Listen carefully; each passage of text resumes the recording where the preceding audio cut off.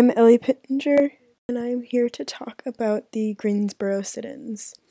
Um, so I want to start off with the beginning of the movement.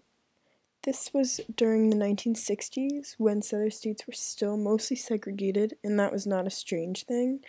Southern states did not enact the desegregation laws as quickly as the other states did. This was not fair for these African American people, and they took action, but they used a non-violent course of action.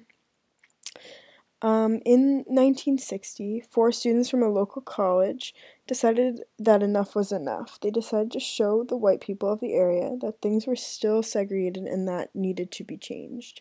They decided to target a local business, Woolworths in downtown Greensboro. The four of them, Ezell Blair Jr., David Richmond, Franklin McCain, and Joseph McNeil, sat at the segregated counter at this diner.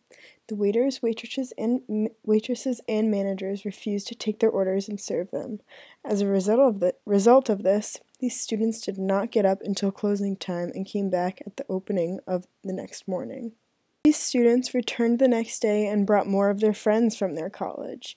They filled the entire counter so no one else could sit and order. They occupied these chairs all day, every day. The store was still not serving them just because of the color of their skin. The store, as well as other stores, was losing money because they had no business since they were not serving anyone. The news spread to other towns and states, which caused people to follow up by the example and occupy other stores. They demanded service and they did not receive it. The reaction of the locals also was major for this time. Throughout these nonviolent forms of rebellion, there was violence towards these people. Other teenagers and sometimes adults became violent with these nonviolent protesters. They used their fists and sometimes baseball bats and other objects to hurt these people. The white people in these areas thought this would make the African Americans stop their protests, but it didn't. It actually brought more attention to them. The result of this nonviolence were that people did not stop at just hurting them, but by actually got police involvement. The Woolworths store in Greensboro called the police on the teenagers, and they came and demanded the African Americans leave, or else they would go to jail. After just over a month, there was a big change. Many stores desegregated and started serving the African Americans.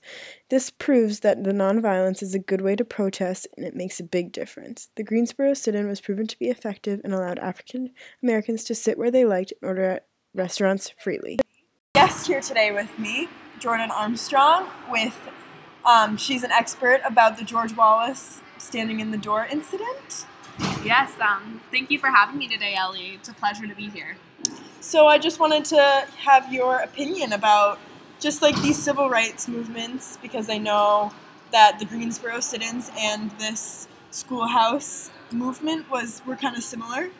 Yeah, they were similar, but they were also very different because they were from opposing sides. The sit-ins, which I think was a courageous thing for those students to do, but it was from a black community. It was from their outlook, whereas George Wallace was against integration. He was very into segregation. He was standing at that schoolhouse door preventing those two students from entering Alabama University to keep everything segregated. So I think it's interesting to see how these movements are sparked from both sides.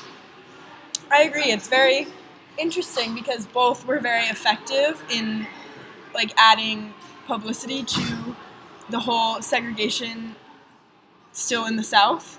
And which is very interesting because his position gave so much attention that it reached the president. Yeah. And he actually had to do something about it. That is crazy because with the Greensboro sit-ins, they just became, there was publicity on it, but it didn't reach that national level. It just kind of allowed other communities and towns and states to see that this was an effective way of a nonviolent protest about segregation. So it spread to other towns, which did similar things, like sitting in a restaurant until they were served. Yeah, I mean, that's definitely interesting to see how their protest even represents them being, like, downplayed in society. Like, it took a white man going against segregation for the president to get involved, whereas these students were protesting nonviolently, which is great and smart of them, but they were only getting local attention rather than national, which is sad to think about because they deserve it. And that was Jordan Armstrong on the Greensboro sit-ins and the George Wallace standing in the doorway. Thank you for listening, and I hope you enjoyed learning.